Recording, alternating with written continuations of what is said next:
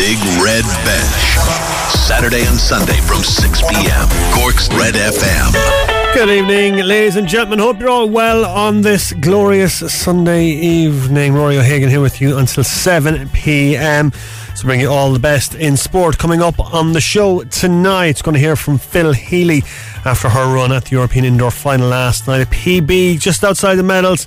We'll get her reaction in just a little bit. Also on the show, going to have the second part of our interview with rower Gary O'Donovan. We're going to talk to Cobh Ramblers midfielder Dave O'Leary about the season ahead, about why he signed for Ramblers from Avondale and his hopes for the year ahead as well. And we're going to hear from Billy Holland, who was speaking earlier on in the week about announcing his retirement at the end of the season. So all that and more to come right here on the Big Red Bench.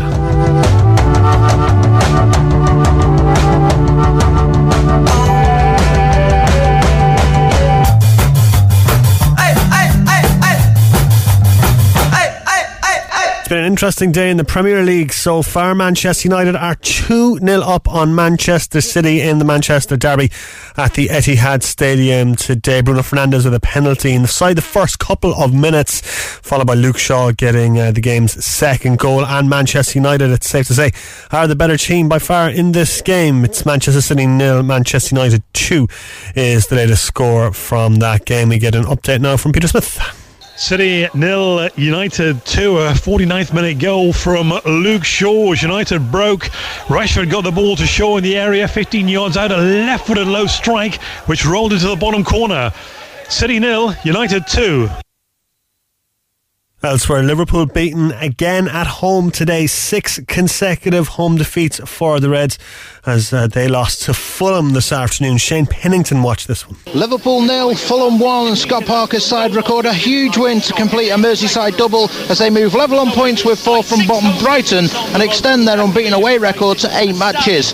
Mario Lemina's first half goal proved the difference, but it could and maybe should have been more. Josh Maja missed 2 good chances, as did Adam Erler-Luckman. Liverpool did show signs of improvement in the second half, with Mane hitting the woodwork and Jota denied by Areola, but it's now over 11 hours since the champions scored here as he still awaits a first home win this year. Liverpool 0, Fulham 1. Incredible the run that Liverpool have been on. This is manager Jurgen Klopp. Not good, obviously, but it's not that I'm a human being. I have to think as well before I speak. I cannot go inside all the time and then have it immediately after a game like this the right word. So it's a tough one to take for all of us. Absolutely huge result for Fulham in their battle to avoid relegation as well. That puts them on to 26 points, level with Brighton, who have a superior goal difference, just a point behind Newcastle United. This was the reaction of their manager Scott Parker, who says his players are determined to stay in the Premier League. I'm very, very pleased. Me as a coach, you keep banging that drum. I have full belief, but ultimately you need results sometimes to really make your words a little bit stronger and maybe a little bit more believable. You don't perform like we do over the last few weeks if you haven't got that. West Brom and Newcastle finished scoreless earlier on today. Abigail Davies was watching. It's finished West Brom 0, Newcastle 0 here at the Hawthorns. Both sides had chances, but it was a game that largely lacked quality at both ends of the pitch. A frustrating afternoon for both sides, who'll feel they've missed an opportunity to bolster their survival chances. For West Brom, another match where they can take encouragement from the performance, their work rate and defensive qualities, but fail to claim the 3 points which they so desperately need at this stage of the season. For Newcastle, Joe Linton looked good in spells, but it's clear they're going to struggle without their 3 best forwards. Final score, West Brom 0, Newcastle 0. So that's West Brom 8 points off safety with 10 games left to play. Boss Sam Allardyce admits that staying in the top flight is looking unlikely. Nothing short of a miracle if that happened. It can be possible, it can be done, but it would need a humongous effort to actually achieve that. So we've slipped up so many times in terms of not converting our performance into 3 points. One more game tonight as well at 7:15 as Tottenham entertain Crystal Palace. That's at the Tottenham Hotspur Stadium where Joe Rosson is watching. Tottenham manager Jose Mourinho sounded a little envious in his pre-match press conference when he said Crystal Palace boss Roy Hodgson worked without any real pressure than to have a stable season. I'm sure Roy would take issue with that view, but there's no doubt all the emphasis is on Spurs to win this London derby as they try to keep their faint hopes of a top 4 finish alive.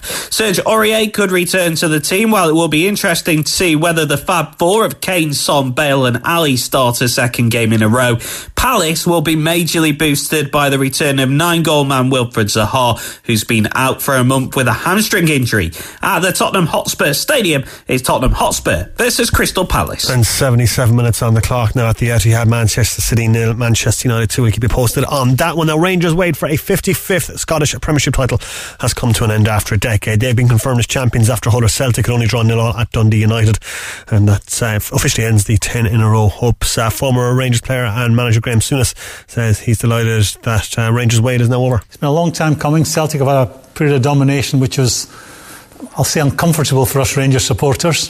Thoroughly deserve it. Been fantastic all season, and I just wish I was in Glasgow right now. And Roy Keane, of course, on duty for Sky today, was asked for his reaction. Roy, any words of celebration for Rangers? For Rangers, no. Listen, it's been obviously a tough year for Celtic, but they'll bounce back next year like all great clubs do. Nothing for Rangers there from the Cork man. In athletics, Sean Tobin came 11th in the 3,000 metres final at the European Indoor Championships in Poland this evening. The Clonmel native clocking a time of 7 minutes 58.11. Elsewhere, Sarah Lavin's fourth place finishing a time of 8.07 wasn't enough to qualify for the 60 metres hurdles final. Kieran Neville also missing out on the final spot in the 60 metres after finishing 7th in her semi-final. In golf, Lee Westwood taking the lead into the final round of the Arnold Palmer Invitational. The Englishman has a one-shot advantage on 11 under par, with Roy McIlroy in tie for 7th on 7 under. He's preparing to tee off in just about 10 minutes time actually. Paulie Carrington is 2 under par through 5 holes of his final round. Lil Maguire is in a tie for 13th on 3 under after 6 holes of her final round of the LPGA's Drive On Championship. She is 10 shots off the pace. Stephanie Meadow 2 over par after 11 holes. Snooker Mark Allen bowing out of the Gibraltar Open, marking the end of the Irish interest. He was beaten 4 frames to 0 by Judd Trump at the quarter-final stage earlier on today. And Manchester City on the attack, trying to get a goal back. It'll make it for a very interesting last 10 minutes at the Etihad Stadium, and nothing doing there. It's still Man City 0, Manchester United 2, and that would close the gap at the top to 11 points, but it looks like it's still all over bar the shouting with 10 games left to go. Now, we were talking about athletics. Phil Healy last night, the Ballonine Bullet, finishing 4th in the women's 400 metres final at the European Indoor Athletics Championships in Poland. The Cork sprinter setting a new lifetime best, though, of 51.94 seconds in the final, which was 2100th off bronze. Femke Ball of the Netherlands took gold. Healy, though, has been telling Will Downing that she's still buzzing for her best ever result. Well, Phil, in one way, commiserations, but in another way, congratulations. 4th in a European final, but also a PB, a new lifetime best for you. Absolutely. And look, I was so close to the medals. It was just 0.2 out. But I came away with a personal best. It was my 3rd race since yesterday morning. So to do that, to be in a world-class field, I'm thrilled. And look, I know people would be disappointed coming forward, but for me, coming to my first senior major final and then coming away with 4th. I know an awful lot of people said like it's going to be Switey, Bowl and Clabber. And everyone in that race has speed and anyone can take the bell. So I have to put myself in contention. Jodie came flying from the inside. It was 4 of us going down the back straight, and maybe I did get caught in a bit of a mess, but look, I came home strong. All other major championships, I haven't had that last 50. So to come away 4th, I'm buzzing, and it makes it all the sweeter to get a PB in the process. Yeah, because you did a few Universiade finals before, but I mean, it's your first big, major senior championship final. Yeah, like I have come to 2 World University finals, but you always want to make it to a major senior championship final, and any of those girls today would have been in the medals if it was a World Indoors. So to be in contention with them, to be battling for the medals, I'm just really, really happy. And it was close, but I gave it everything. And that's one thing I said coming into the final was I would go out fighting and I'd die fighting in the process. So that is what I did, and I'm just buzzing to come away with a PB and finish these championships on a high and then take it on into outdoors. I mean, the build-up was a bit different for you this year. The calendar was left a lot more vacant. Has that benefited you, do you think? Yeah, I think so. I always come out and run quick on my first race at the end of a block or at the start of a season. So it allowed us to push training that bit longer. And especially last season. Oh no, actually that was season before. But even last year was a bit up and down with everything that was going on. And we pulled back the intensity, so it just allowed us to push training on that bit more normal throughout the winter and push it into February before I started racing. Were you where you wanted to be in the first lap as that race was developing? Look, the goal was to come second at the bell. I think I was fourth, but anything can happen, but I was in control. I made my moves going down the back straight. And I am really happy how it finished. And yes, maybe I could have set myself up differently, but I ran a PB and that's all I'm delighted about.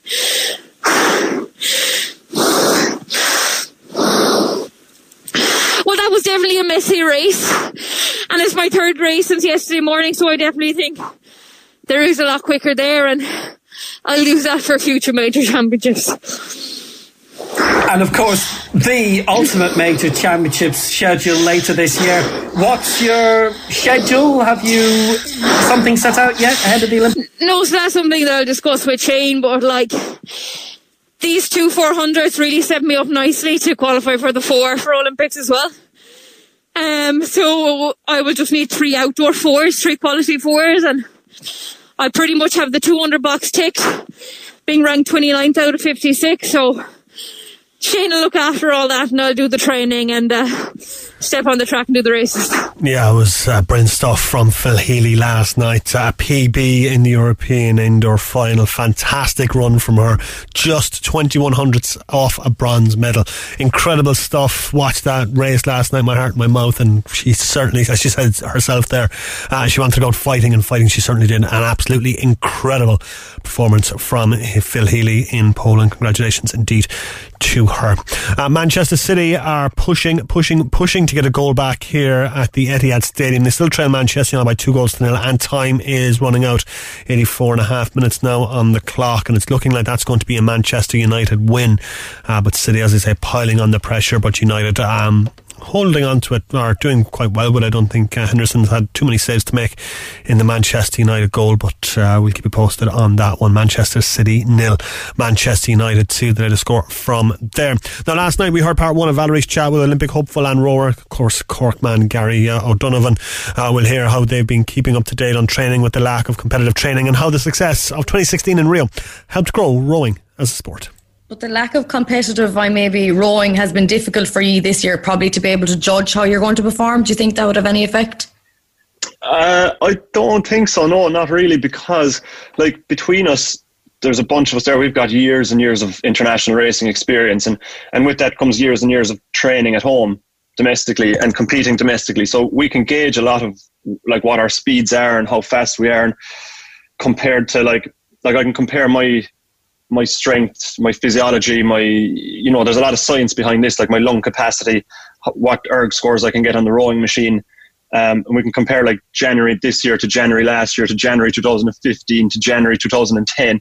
And then, you can do that for every month, and there's markers. We do testing at different markers each time every year, and we can compare like for like. And I guess, in the early days of our international career, maybe 2014, 15, 16, when we were starting out and trying to figure out how to become, successful internationally, we didn't really know if the numbers we were getting were going to be good or not. And in 2016, that was probably our breakthrough year. We got really good numbers, but we didn't know that they were good. In the winter time, it wasn't until we went racing in spring and we found out, okay, geez, those numbers we did in Christmas were good enough to get us medals. And now we can compare to those numbers that we've done before. And every year that we train and every year that we do well internationally, the more data we accumulate and the more knowledge we have, not just myself, but for the whole team to share across the board of across all categories, and for all the coaches to have that information, we can say, all right, if I can get this time in January of 2021, then I should be able to go so fast in July 2021 if everything goes according to plan. And then you can take my data and Paul's data and Finton's data and all the other people on the team, and you can compare that across different categories. So if someone is, if a women's lightweight double is as fast as a men's lightweight single, then they should do well internationally in their event. So we can compare like for like across categories. And I think that's why you'd see if people are paying attention to the Irish rowing team, that we've been growing successfully internationally year on year since 2016. And we've been winning more and more medals every year, and better medals. We started off winning some medals in the non-Olympic events, and now loads of people are winning medals in the Olympic events. And I think that's because of a lot of the accumulation of data we've built up over the years, and people know that if they can go fast early in the year and what markers they have to hit, then they can go very fast at the end of the year and hopefully pick up medals.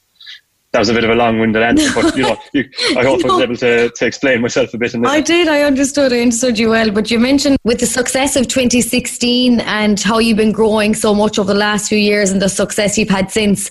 I know you personally won't want to take credit for it, but I think your success probably played a part in the growth of rowing as a sport. Yeah, I think it definitely did. But more importantly, I think it's the fact that people actually realised, and it was for ourselves as well. Like, we didn't know that we could win medals, until we actually went and won medals, because we were competing at different levels and internationally at different world championships and world cups, and we weren't winning medals for a long, long time. And we didn't know ourselves, and we were just training hard, and we'd do a year's training, and we weren't at the races with the top guys, and then we'd come back and we'd say, all right, what do? We must do something different because what we done last year didn't work. Do we do more of the same? Do we do more of something different? And we tried and done a lot of trial and error. And then we won medals, and we were like, okay, we kind of have this cracked a little bit. We've got a better idea now, and we know that we can win medals because we've done it. And then we started to believe more and more in ourselves and more in what we were doing, and we got more confidence from that. And then I think more people were able to see, okay, well, Irish people can win medals. And there was people who were, myself and Paul were the top two men in 2015 and 2016. And when we won medals, there was a bunch of guys behind us who weren't far behind us. So we were there, like we were in the spotlight in Rio, and there was a lot of people who you'd never heard of. Shane O'Driscoll, Mark O'Donovan, Finton McCarthy, Jake McCarthy, there was just a bunch, and they were just a little bit behind us, and there was a stepping stone there. And I think all those guys, like, whether they had been heard of or not, they knew that, like, okay, if I can go a little bit faster, I can get a medal. And therefore, then they went and did that. 2017, we saw Mark and Shane become world champions in the pair. Denise Walsh, and I know I was saying we can compare one category against another. Like, if a lightweight women's single is so many seconds behind a lightweight men's double, then she has a good chance of winning a medal. And Denise got a European silver. Sunita went from 13th in Rio to 4th place in 2017. And I think, that was a very close race for Sunita. And I think she started to believe more, okay, I'm very close to the medals. Another year I can get there. 2018, she went and became a world champion. And myself and Paul got more confident as well that we could go and win medals. Like, we'd won the Europeans in 2016. We got a few 4th places. We got a silver medal. But then 2017 and 18, we got more consistent, and we started winning more medals at more events than we were turning up to, and there was less 4th places. And you could see, like, I think a lot of that was just the knowledge that we had accumulated, we had learned.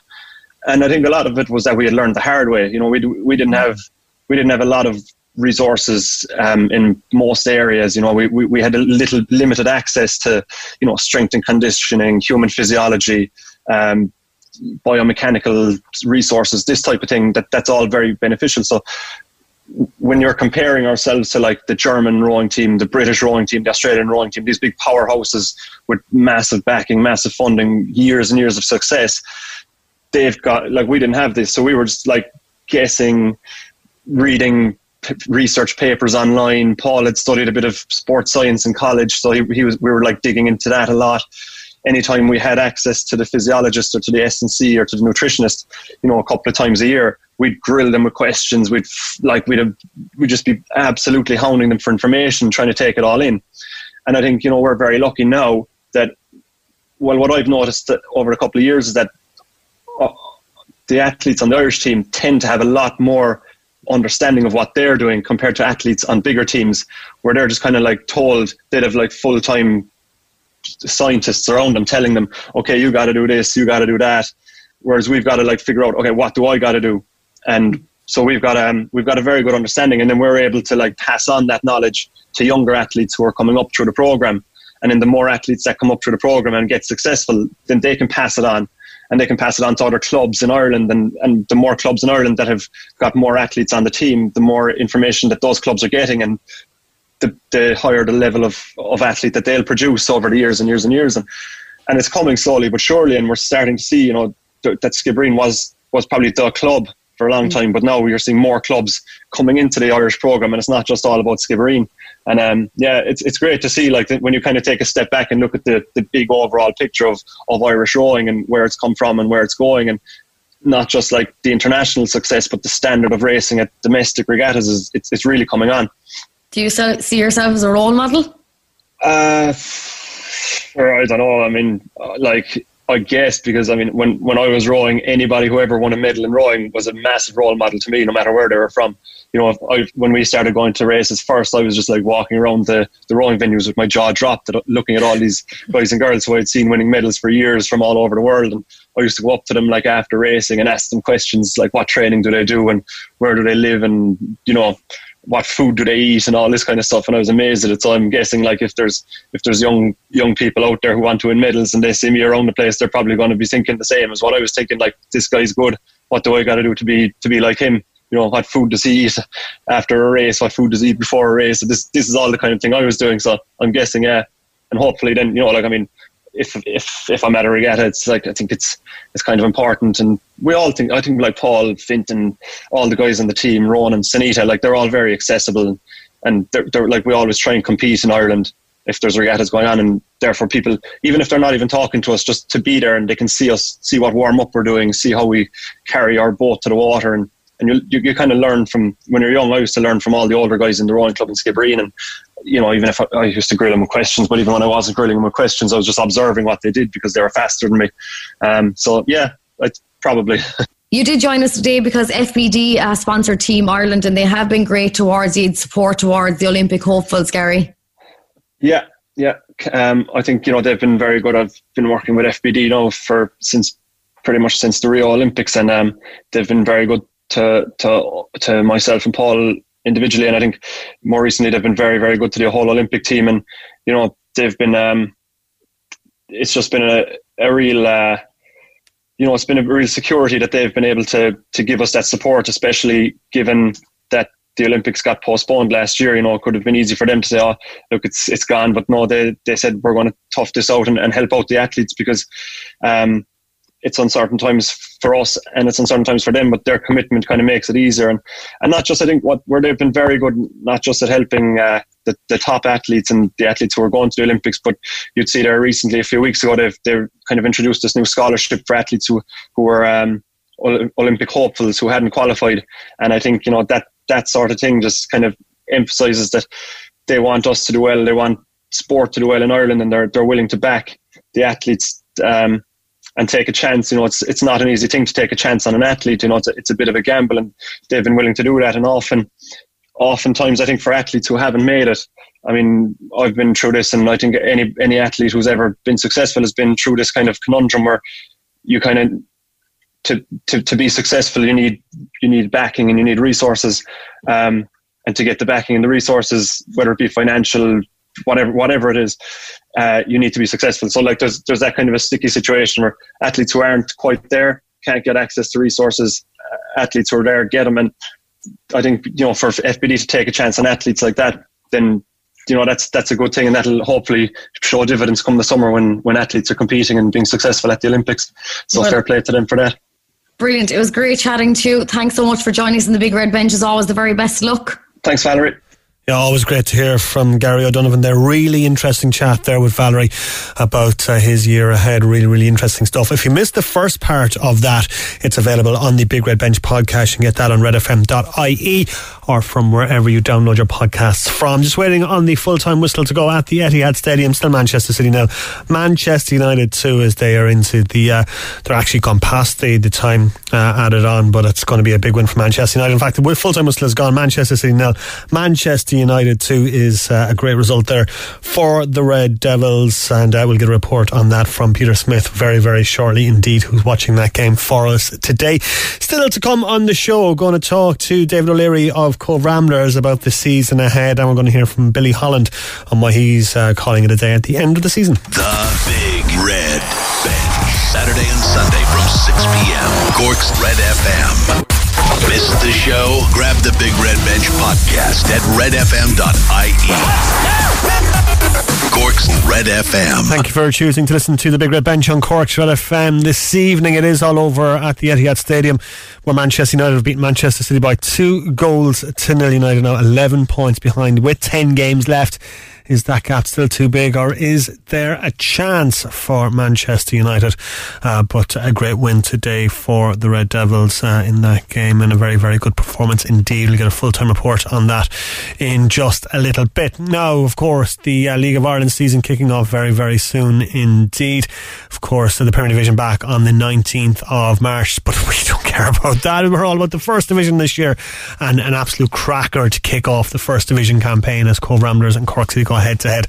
That will be at Turner's Cross. Cannot wait for that game. And now Cobh Ramblers boosting their ranks with David O'Leary, who signed the former Cork City man, arriving from Avondale United. I got a chance to speak to Dave last week, just after Ramblers had played Longford in their first pre-season game.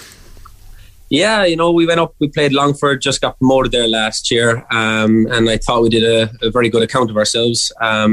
They're after strengthening their team as well, and they'll be quite strong this year, But we went up with two teams. We played 11 in the first half and a different 11 in the second, and we won the first half, we drew the second half, and it was a good performance by ourselves. What's the buzz been like around the Ramblers training camp, I suppose, in advance of the season? Yeah, no, there's a good buzz. There's a good group of lads there. There's we all seem to have the same goal, which is a good thing. There's no May feiners. We're all out for the same thing. And you can kind of see it in training, and we hopefully it'll continue, for the season. Tell us how the move to Ramblers came about. Stewie, I was talking to Stewie during lockdown, with there no soccer happening in Cork at the moment, and you don't know what's around the corner. I was delighted to have the opportunity to go up and play. I haven't played in the league for the last 3 years. So as I said, look, it's an opportunity that I couldn't really turn down. How frustrating has lockdown been for you as a footballer, considering the last 2 months of senior league seasons with Avondale pretty much been wiped out? Yeah, like the year before, we weren't really doing that well. This year we had a great start to the year, so you kind of you take things for granted when you're playing all the time. It was, as I said, I wouldn't be a big fan of pre-season, never really liked it. But does anybody like pre-season? But it's you take it for granted, and as I say, last night I was buzzing. Just as I say, going up to Dublin, as I said, coming in at 2:00 in the morning isn't nice because it takes up your whole day. But as I say, I wouldn't change it now. You miss it. Exactly. Yeah. I mean, it must be very hard. For not just the Avondale players, but all the Munster senior league players to have almost a year of football just completely wiped out. A year of their careers completely wiped out. Yeah, well, your career in soccer is short enough as it is. So as you say, we started the season last year, started one this year. You don't know if it's going to go ahead. The uncertainty around it, I think it's unfair, on everyone, because even though it's amateur, you still act in a professional manner in the Munster Senior League, the way we've done it in Avondale. We had two good coaches there, doing Zoom classes 3 days a week, having a running schedule. As I say, it's as professional as other clubs I've been at, So I just think it's quite unfair, all the effort that's going in behind the scenes and not really have the opportunity to play. Yeah, Zoom classes, though, just no substitute for being out in the pitch with the lads. No, and as I said, that was you noticed that when I went first training session with Cobh, you can do as many Zoom classes as you want. It's not the same as being out in the pitch, kicking a ball, doing them as a group, doing the running, because those running sessions on the road, it's not the same. You know, you're doing this, that and the other, sending a time, and it's just not the same as being on the pitch. It's also the social aspect of it as well, Dave. I mean, like, just being in the dressing room with the lads is a massive part of it as well, and that was all just taken away. Exactly, yeah. You know, as I said, there's a close-knit group with Avondale, you know, and there's a group chat going every day, people talking, but it's just not the same. You know, you see Gary Dempsey, what he's been putting up on social media lately about how it's affecting the whole country, what's going on, and it's the exact same for the fellas in the Munster Senior League. So when Stewie came to you and said, would you be interested in Ramblers, was it something you had to think about, or did you say, right, yeah, definitely, I want to be back I want to be back playing football? No, it was a no-brainer, really. You know, I've been out to the Cross, I've been out to Coleman's Park, you know, over the last few years. You know, as I said, I'd love live football. Whenever I was playing around the country, when I came home, my Friday nights, to my missus' disgust, you know, was going out watching the game. But it was just the love for it, you know, League of Ireland football. And as I said, when I got the opportunity to go back to it, it was just a no-brainer. Cobh Ramblers have been knocking on the door. They've been thereabouts the last couple of years. Obviously, Stewie's probably confident of a promotion push this year. Yeah, well, as I said, the aim, talking to the lads last year, was kind of looking for promotion, you know, getting to the playoffs. We're kind of setting our sights a bit higher this year. We want to win automatic promotion. A lot of clubs won't think we're able for it, which is grand. You know, that's their opinion. But as you say, look, I think if we carry on doing what we're doing, we'll kind of go under the radar, and we'll be you'll see come the end of the season, hopefully, that their opinions will change. It's shaping up to be the most competitive and closely fought First Division campaign that I can remember, with so many good teams there. Yeah, well, if you look at the calibre of the clubs in the First Division this year, it's you could say 10 years ago could look like a Premier Division league. You know, you see the players that's come in from Premier Division clubs to these clubs. You could see some of them doing well in the Premier Division. You know, so it's going to be a league, I think, this year where everybody will be taking points off everyone. You know, you could see last year the way the league finished. There was a handful of points from first to fifth. You know, Cobh were very unfortunate last year not to make the playoffs. I think it was on goal difference, or so. You know, it's going to be something similar, I believe, this year. You know, and as I say, look, it's just trying to get over that line. And as you say, outsiders won't give you much of a chance, but flying under the radar will probably suit you a lot. Yeah, like as you said, like we went up, played Longford last night, a Premier Division team. We're playing Rovers there on Sunday, which will be another good test. You know, so it's, you know, I don't mind people writing us off early doors at all. It's just if we're not in that same mentality, you know, so which is good. We believe we have a strong group of people, you know, involved, you know, on the staff and on the team, you know, and we have the same objective. So as I said, look, they can think whatever they want. We know our goal, and we'll stick to it. Stuart Ashton teams are always very well organised, but they play very, very good football, which as a midfielder you want to get on the ball a lot, must be particularly appetising for you, I guess. Exactly, yeah. You know, I've had a chat with him, you know, what he kind of wants me to do, and how I can help the team, you know, kind of progress, you know, get that extra step, you know, what they just didn't do last year, you know, get into the playoffs. So as I said, you know, as you said, he's very structured, and he wants you to play ball. He wants you to do the right things, and he's given me the platform to try and help the club. And for you, I suppose you're comfortable, I suppose, playing 6 or 8 or even 10. I mean, like, what does Stuart have kind of envisioned for you for this season? Yeah, it's a bit of everything. It kind of depends on really who we're playing. But as I said, look, I've kind of done the box-to-box before. You know, I've done the sitting row. So as I said, whatever he says on the day, I don't really mind doing. You know, if he tells me play full back, I'll play full back. You know, it doesn't matter. As I say, we all have the same goal. And I think a few fellas on the team are willing to adjust what their goal is individually to kind of get a collective goal for the end of the year. And I suppose a lot of young players in that Cobh team as well, so you'd probably bring that bit of experience, that kind of calm, balanced, kind of assured head in the middle of the park. Yeah, well, I've been playing as I said, the last 3 years I haven't been playing in the League of Ireland, but I started when I was 17. I'm 28 now, and I'm one of the elder lemons, I suppose. There now, Turns is the only one older than me in there, so I just what I kind of bring a bit of experience to that.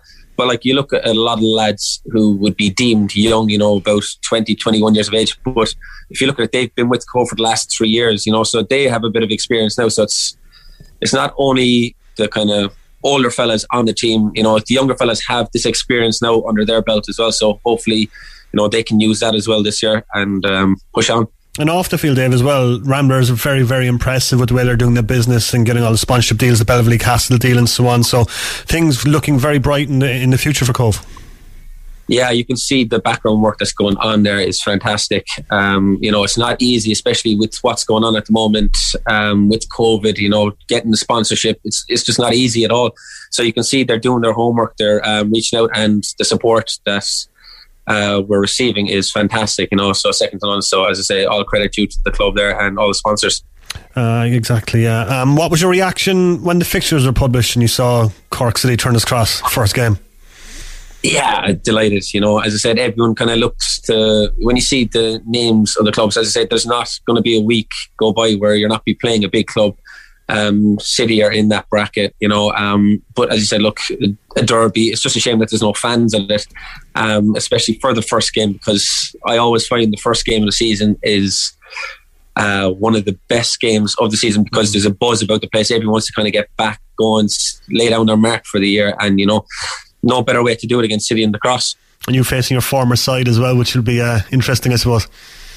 Yeah, as I said, I know a few lads involved there still. Talk to them regularly. And City have strengthened as well. So as I said, it'll be a good game.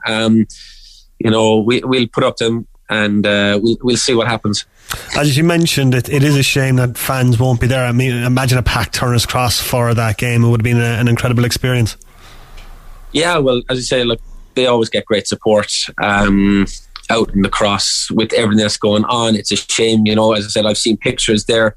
I think it was on the Cobh website there not so long ago of the crowds back in the early 2000s when they were playing each other, and you see it's a sellout.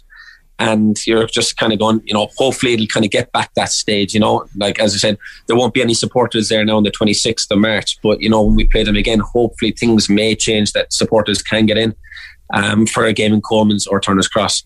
And on the plus side as well, it was announced yesterday that all the First Division games are going to be streamed, which is a massive help, I suppose, and a massive boost for clubs up and down the country. Yeah, exactly. Like as I said, the Premier Division was always aired last year. I know clubs individually did their own thing last year in the First Division. So it's good to see that they're given the platform and they're not forgetting about the First Division, but that just kind of shows it's a testament of the calibre of players and teams that are in the First Division this year, that you just can't go unnoticed, like it has done in previous years. So as I said, look, it's good for everyone who during this pandemic can't go out and support their club. And the First Division is going to be far more interesting than the Premier Division this year anyway, isn't it? Exactly, especially with some Cork clubs in it. Dave, have you set targets for yourself for the season? I haven't really as such. As I said, I've kind of gone, I won't say I've gone past that stage of setting targets. As I said, I just want to kind of play as much as I can and kind of support the club as best. As I say, if we can go one better than what they did last year, then I know I've contributed to that. Before, you kind of say, I want to play this amount of games, I want to score this amount of goals. Individual targets are great, but as I say, collectively, it's the end goal, is more important. I suppose just establishing yourself in the first team, I suppose, has to be the immediate priority. Yeah, as you said, look, I know I've played at this level before in the Premier and in the First Division. When you go down to Munster Senior League, you can kind of say, and there's kind of a thought goes around saying, well, look, play in Munster Senior League, they can't play up in the First Division. There's a huge step up, and there is a big step up. People don't think there is, but there is a big step up, the commitment, the way things are done, and professionalism. So as I said, look, I'm just looking forward to going in there again, test myself. It was nice to kind of see a few familiar faces on the Longford team that I played with up in Shells a few years back. So as I said, look, I'm looking forward to seeing what's in store for me this year and for the club. Excellent, Dave. Very best luck for the season ahead. We'll chat to you soon. Rory, thanks very much for having me.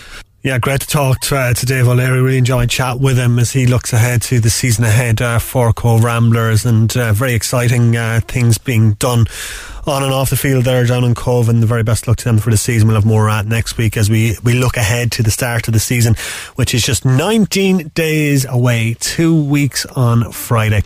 And the Premier Division, of course, starting on the 19th. We're not too fussed about that, but really looking forward to this First Division campaign. It's going to be so competitive. So many good teams in there. A lot of teams spending a lot of money down there as well. So it's going to be very, very competitive. And what better way to start than with Cork City and Cobh Ramblers at the Cross on the 26th of March. Just a shame it's not going to be a capacity seller crowd, which it would have been were we allowed crowds. But as I mentioned to Dave, streaming service has been set up, and at least fans will be able to see it that way. And of course, we'll have all the best reaction on the Big Red Bench the following day.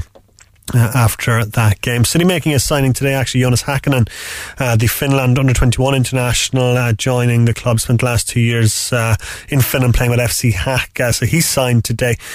So Colin Healy adding to his squad ahead of the start of the season. Alright, going to get a full-time report from Peter Smith at the Etihad Stadium, where Manchester United have beaten Man City 2-0 tonight. Peter Smith. City 0, United 2. United maximised in the early stages of each half. Fernandes fired them ahead from the penalty spot inside 2 minutes after Jesus had carelessly impeded Martial in the box. United defended well throughout, rode their luck when Rodri hit the bar, and then pounced on the break with Shaw hugely instrumental, linking with Rashford before Shaw hit the net from 15 yards with a low angle strike. City 0, United 2. Luke Shaw was a cracker from United, to be perfectly honest, but a great counter-attack and a great finish from Luke Shaw. It's been an interesting day in the Premier League. It was Manchester United's 22nd consecutive away game without defeat as well, so they're doing okay on the road. Liverpool, of course, beaten today by Fulham, their 6th consecutive home defeat at Anfield.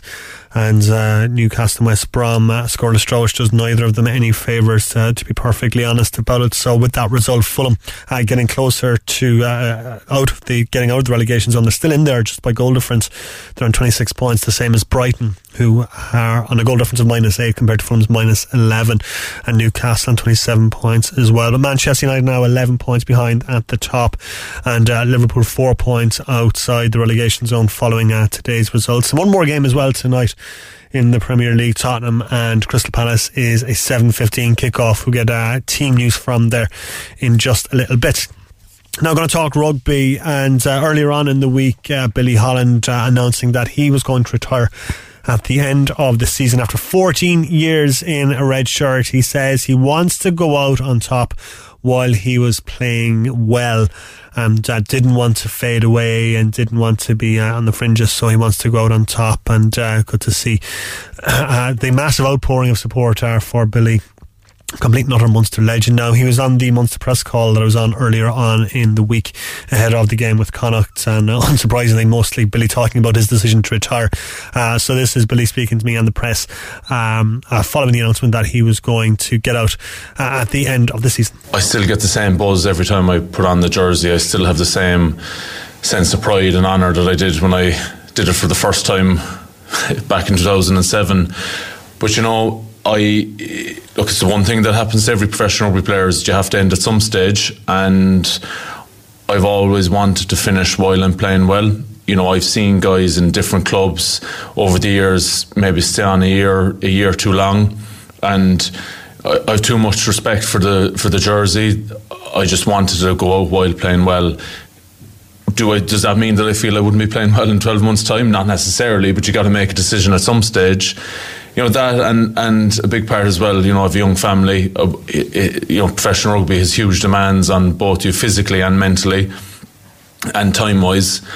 And, you know, I'm 35. I, you know, want to spend as much time with my family as possible, and it's a big part of my life. And, you know, you can see it yourselves. There's great talent coming up through Munster. You know, big man called R.G. Snyman will be around a lot more next season, so there'll be less game time naturally. So I'm very happy with my decision. You know, come to me next October and I'd probably be regretting it and wishing I was out in the pitch. But when the lads are doing pre-season in August, whenever it'll be, I'd be very happy sitting at home. That's why I kind of wanted to do this. I told Munster, a few weeks ago, I told the squad last week, I just want to do it, park it, and concentrate on the rest of the season. The best thing I can do is just get this news out there, forget about it, drive on, and as I said yesterday, just play it to the best of my ability for whatever games I get. The last 2 weeks, over the last couple of months, I've been like, well, this is my last time playing in Glasgow. This is my last time in Edinburgh, playing this in my head. Yes, I know there's a Rainbow Cup and I could end up back there, but so a lot of laughs, but ultimately all that matters week on week is going out, performing and getting a win, and that's where you get your your pleasure from, winning those matches at the weekend, and it's a very narrow focus. What will I miss the most? It's great camaraderie with your teammates. With COVID, it's been a lot more difficult to socialise and spend as much time as we normally do with each other. But what I'll miss most is running out in Thomond Park on a Saturday night, a European game on Saturday night. That is just the most incredible buzz, the adrenaline rush you get from that. That's impossible to replicate. I have some of my fondest memories, playing for Munster and beating teams that you've no right to beat, and playing against guys who are world class, and you're beating them in Thomond Park on a Saturday night in Europe. That's a really special thing, and something that I will certainly miss. What won't I miss? There really isn't much. Like, I don't see it as a job. I've been playing rugby since I was 5 or 6, and to have been paid for this for the last however many 14 years or whatever it is I'm incredibly lucky to be able to do that. I'll get to spend more time with my family, which is a big positive, and something that means a lot to me. So, but there's nothing. No, I won't miss doing fitness tests in pre-season, but that's about the only thing. So much of the job it's not a job really. It's a sport that I've always loved playing, and I'll miss. Absolutely. There's been a few of us have had that focus over the last few years, knowing that we're not getting any younger. But for me personally, when you actually put it out there and say, I am finishing, I will not be playing for Munster in 6 months' time, you are down to last chance saloon, and that does sharpen the focus. And look, all we can do is week on week continue to get better, continue to grow as a team, and I think we're going in the right direction. Whatever happens, there's sometimes things are out of your control to a certain extent, but we're just focusing on ourselves as a team and getting better each week.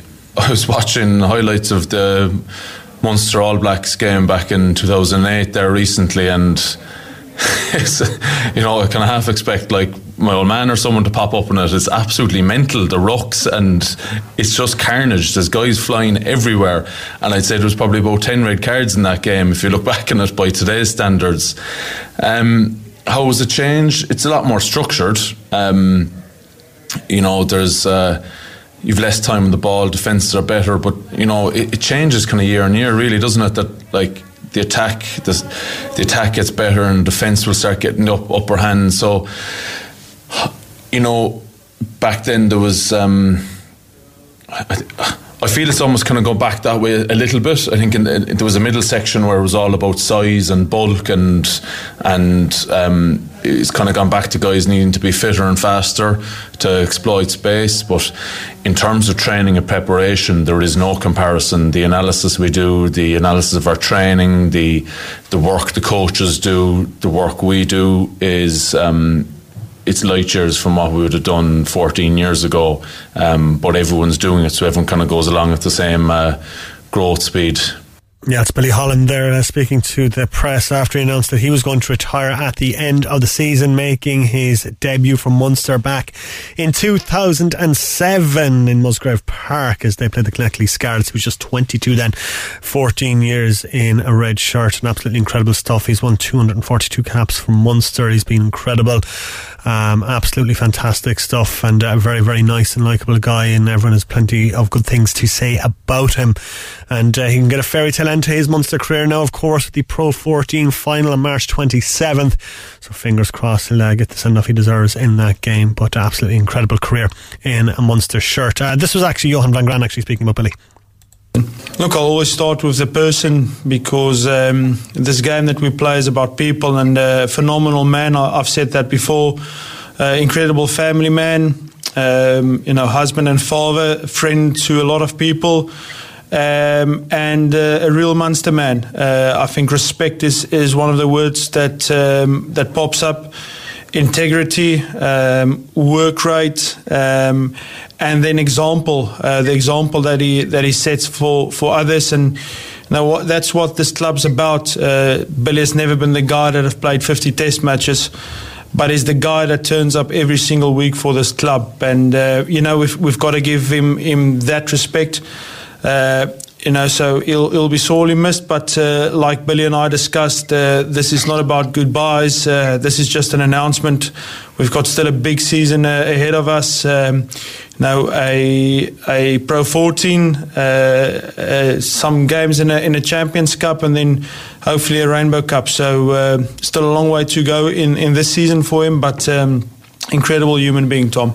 Yeah, he certainly is. That's Johan van Graan speaking about Billy Holland. Of course, Munster booking their place in the Pro 14 final with that 2017 win over Connacht on Friday night. A good win for the Reds. So it's all going to be down to the 27th of March, and that Pro 14 final should be an absolute cracker coming up against the Reds as they'll be taking on their famous old rivals Leinster in that game. So fingers crossed Munster can get the win and give Billy Holland the send-off that he deserves. And it'd be fantastic for him to get a trophy, and for Munster to end their decade-long wait for a trophy as well.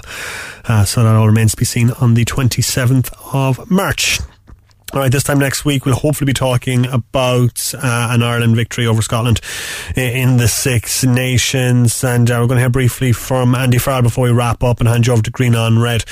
This is briefly Andy Farrell speaking to the press earlier on in the week about the game against Scotland and England coming up, and new player contracts, the potential Lions tour this summer as well. So this is Andy Farrell. Just to get your reaction to the story that broke yesterday, that has been mentioned before, I suppose, linking you with the Lions coaching ticket this summer. Is there any further update to that? No, there isn't. I'm as updated as you are on all the different parts of the different ramifications that are being bounced about from day to day. So no, there's nothing that I know that's going on at this moment in time that gives any clarity on the situation whatsoever.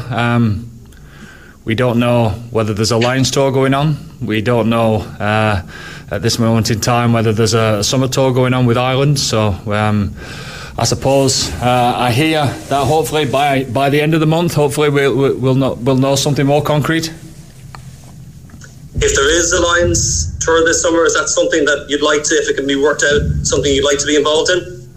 Well, again, like I've always said, and it's the truth, I'll always do the right thing of what's the right thing for Irish rugby, and at this moment in time, we don't know, like you've said, whether one tour's going ahead, whether both tours are going ahead, or vice versa, which one of the two is going ahead. So we've no clarity, no certainty on anything yet. So I suppose we'll have to wait till the end of the month.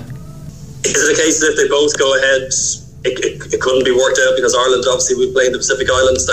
Is there a way that could be worked out, do you think? Or if the Ireland tour goes ahead, does that rule you out? Again, we don't know what that tour looks like yet. We don't know well, I don't know what's happening as far as the Lions is concerned regarding warm-up matches. I suppose the fallout from those warm-up matches is going to have different ramifications on what happens with the rest of the world rugby, on who's available for tours, etc. So we don't know what the map looks like. Final one for me, just two pieces of good news this week. Obviously, Johnny's new deal earlier in the week, and announcing this morning of Peter's new deal. Oh, it's fantastic news, yeah. Two very important pieces of our jigsaw going forward for all sorts of reasons, and they're delighted to get their contracts over the line and settle their futures, and we're even more so delighted for them. After the win over Italy, what are the areas that you feel that you need to work on with two massive games coming up in the space of a week? Plenty, Corky. There's plenty of areas, like also like every single game. You know, you always gonna overanalyze your own game and work on what could have been better. But I suppose after a couple of defeats, and I suppose going into the games, a little bit of pressure on the lads, and we asked for to show our character with the right attitude of turning up to the game, and rather than dwell on the negatives, I think we can now focus on the positives, and I think our attitude was top class going into that game. You know, I think like was mentioned during the week, I think it was Jerry that mentioned it, that you know, you're on a high into nothing, and I suppose that's how it's seen from the outside, but we would judge ourselves by our own attitude and our own application and how we attack the game. And as I said last week as well, I've been involved with many teams that's nearly slipped up against Italy before, and obviously history shows that teams have slipped up against Italy before because of the wrong attitude, I would have thought, or the sloppiness in how they play, and I thought we got that spot on, especially in the first half. That's Andy Farrell there speaking ahead of the clash with Scotland next week. We'll have more, of course, on that game on next weekend's shows, and we'll have all the reaction analysis as well on Sunday's show after the game. Fingers crossed we'll be talking about an Ireland win. But that's pretty much it from us for the show this evening. It's been a good day of sport. Manchester United beating Manchester City by 2-0. Conor Halpin certainly very, very happy with that one. Celebrating as each United goal went in today. He's up next with Green on Red. 3 hours of the best Irish music coming away right here on Cork's Red FM. We will be back next Saturday and Sunday, as I mentioned. Valerie's back in Saturday from 6. I'll be back in next Sunday from 6. If you want to get in touch with us, tweet us at Big Red Bench, follow us on social media, and if you missed any of our show tonight as well, our podcast available on redfm.ie, and you can get that there or from wherever good podcasts are found. But enjoy the rest of your Sunday night. Connor's up next with Green and Red. We'll chat you next week. Missed the show? Grab the Big Red Bench podcast at redfm.ie. Cork's Red FM.